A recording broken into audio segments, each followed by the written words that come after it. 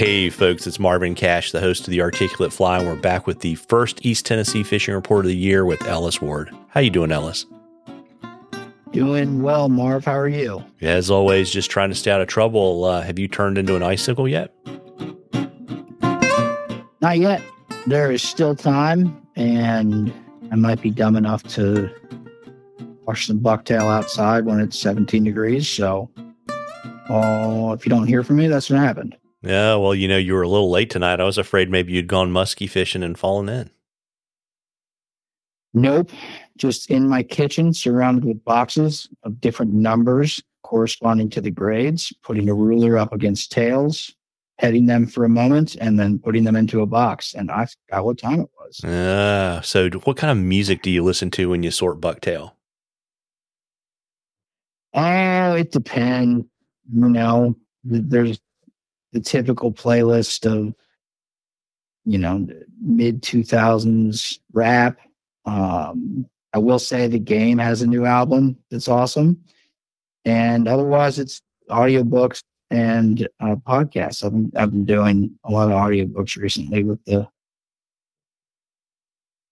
it's a lot of time on your own, not doing a whole lot, processing bucktail and fishing for muskie. So audiobooks can be a good way to break that up. Yeah, as long as you didn't say Wilson Phillips, I figure you're okay. Yeah, don't know who that is, so I think I'm okay. There you go. So, to bring it back to fishing before everybody tunes out, obviously you got a ton of precipitation, and it is insanely cold on the western side of the Blue Ridge Mountains. Obviously you haven't been on the water. You're not going to be on the water in the super near future. But how do things look, when you kind of get back on the water after a little bit of a deep freeze? Yeah. There's a very real possibility that I'll be fishing tomorrow. And, if not tomorrow, then certainly Thursday, Friday, which just goes to what you said about the west side of the Blue Ridge Mountains. So the French Broad, the musky water that I fish is, today it was a high of 43 today there. And here it was 23 and windy and arid. And so there's a significant water boundary insulator in this little ridge between Johnson City and Asheville.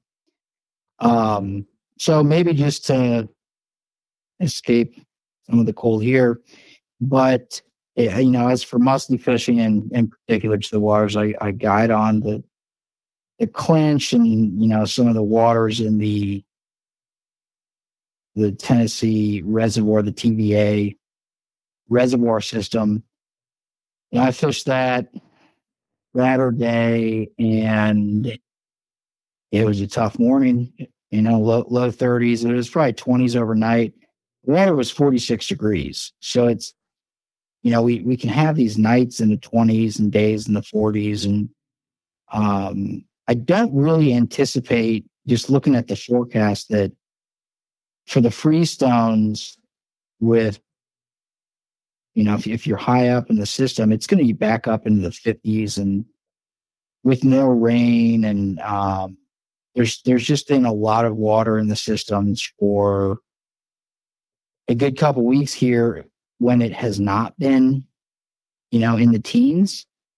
So, and I'm just a bunch of context around probably a couple different ways to arrive at the same conclusion, which it's going to be, those temps are going to be dropping significantly over the next few days.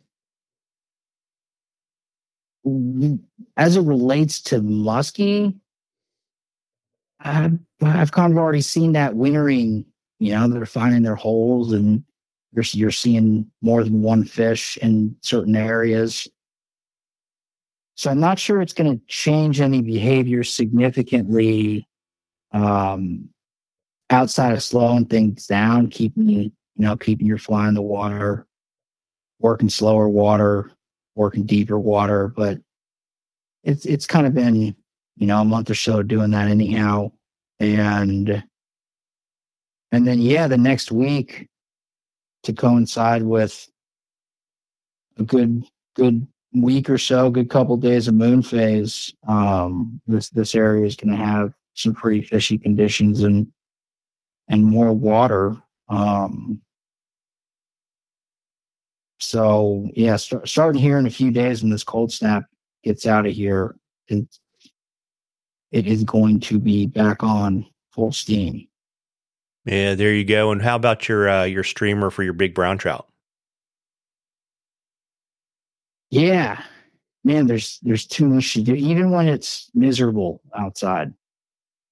So it was somewhere between the musky trips last week. I would say the post-spawn bite is about as on as it can get.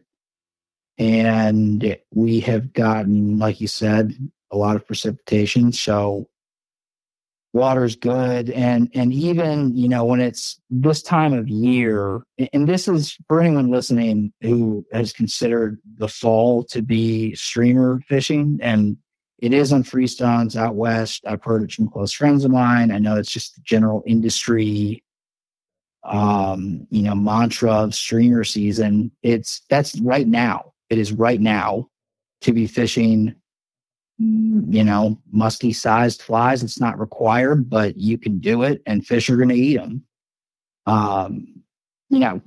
Pulling on the outside edge of what is realistic with that, but it's a time to, if you're learning how to streamer fish, you're going to get feedback. If you are wanting to hunt a big fish frogwater, maybe see a few big ones and test your ability to just breathe for a second before you strip set. That's right now. And I'm not going to say it ends abruptly, but it sort of peters out. And that it kind of comes with the lake filling back up. We got more bugs in the system starting in March. January, February, early March, it can be the time to, if it weren't for the dry fly fishing and some of the days that can happen throughout that period of caddis hatch, stripers moving in, etc., I would say this is the best fishing of the year. Yeah, very, very neat. And got a tactics question for you from a local Johnson City guy. His name's Logan Mooney, and he's asked questions before, and he wanted to get your thoughts on when you use a loop knot. Is it fly specific? Is it when you want to fish a specific cadence, or is it just kind of, whenever it, hits your fancy? Sure. It's a good question. I'm going to answer that literally. So when I use a loop knot is every fly except for game changers. And mostly, the changers with a trailing hook, some of these changers, I have a single hook, but there's so many different articulation points, and I can see a scenario where a loop knot could add an extra something, but largely speaking, and in particular for trout, I'm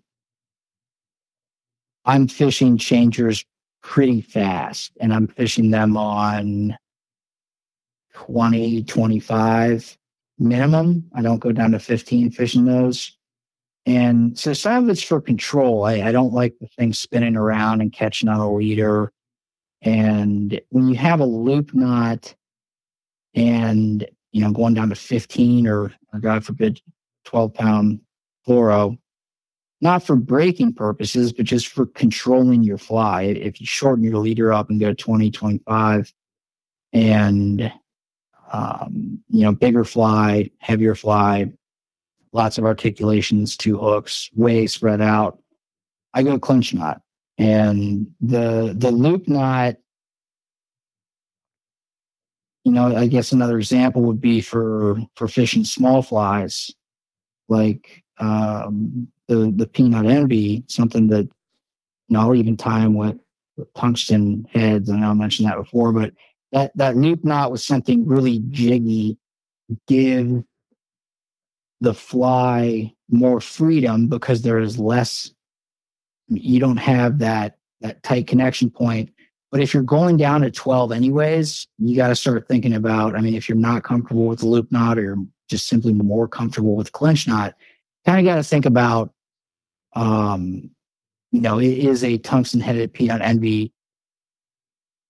Is that mass, is its inertia, what it wants to do in the water, is that going to be impacted a lot by going loop knot versus clinch in the scenario where you're fishing 12 pound? Probably not. Once you start getting up into the 15 and smaller flies, yeah, I would say clinch knot. And then going up to 20 is, and that's kind of my home base for fishing larger flies. I'm doing loop knot on everything except for changers. And then final note on this one, if you're,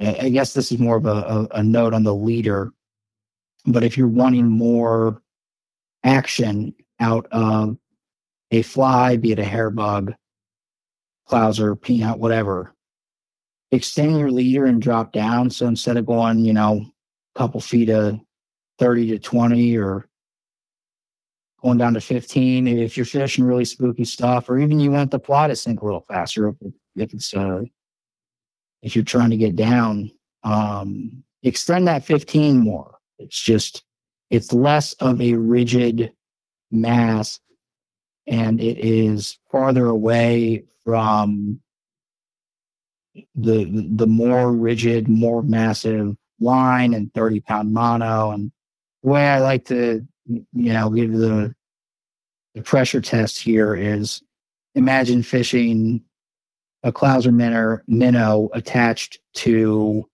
80-pound fluoro. It would look like it was being moved through the water on a stick. Now imagine fishing it on 6X. It would not be able, you couldn't control it with 6X. So I would say that, going down to 12-pound fluoro would be sort of the 6X equivalent there, where you're kind of maximizing how much freedom of movement it has and still keeping it strong. I went off on a few tangents there, but I think important.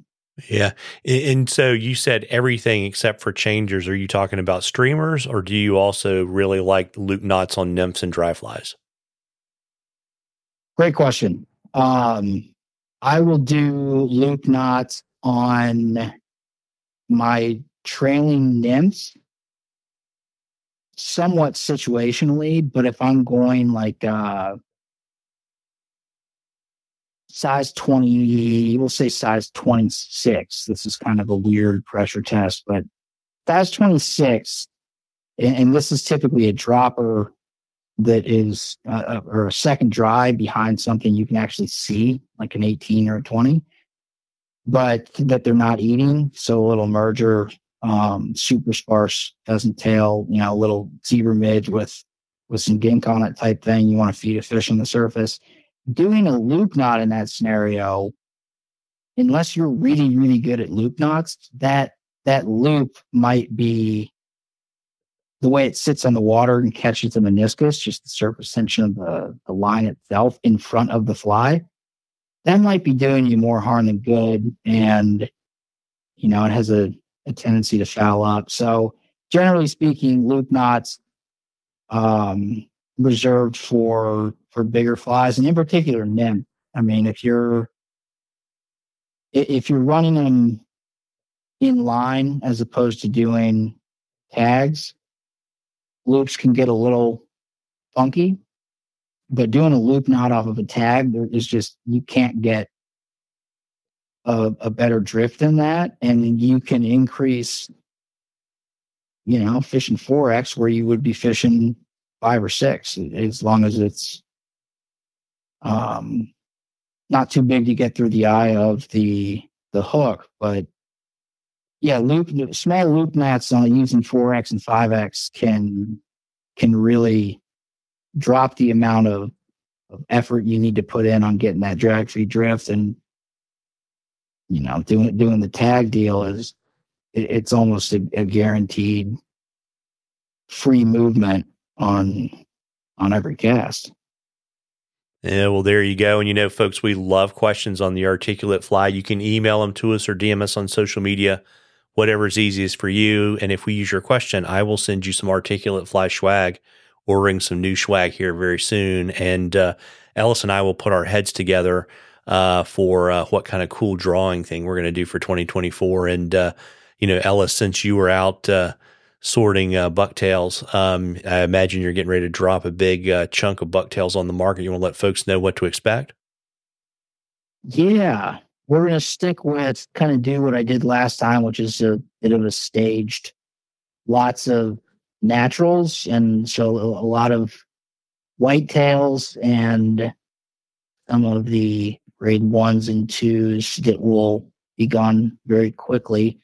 I'll have these up on what day is it? I know it's Tuesday. It's the 16th. Okay, I'll have these up on the 18th. Well, there you go.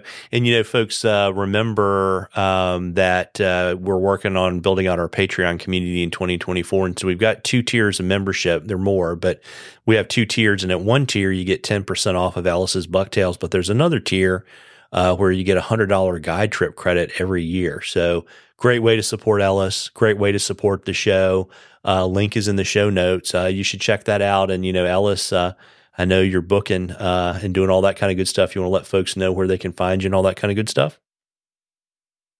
Yeah. So website is elliswardflies.com. Best way to reach me and ask about trips or book a trip is calling or texting at 513-543-0019. And Instagram captures a little bit of what I got going on, which is at Ellis Ward Guides.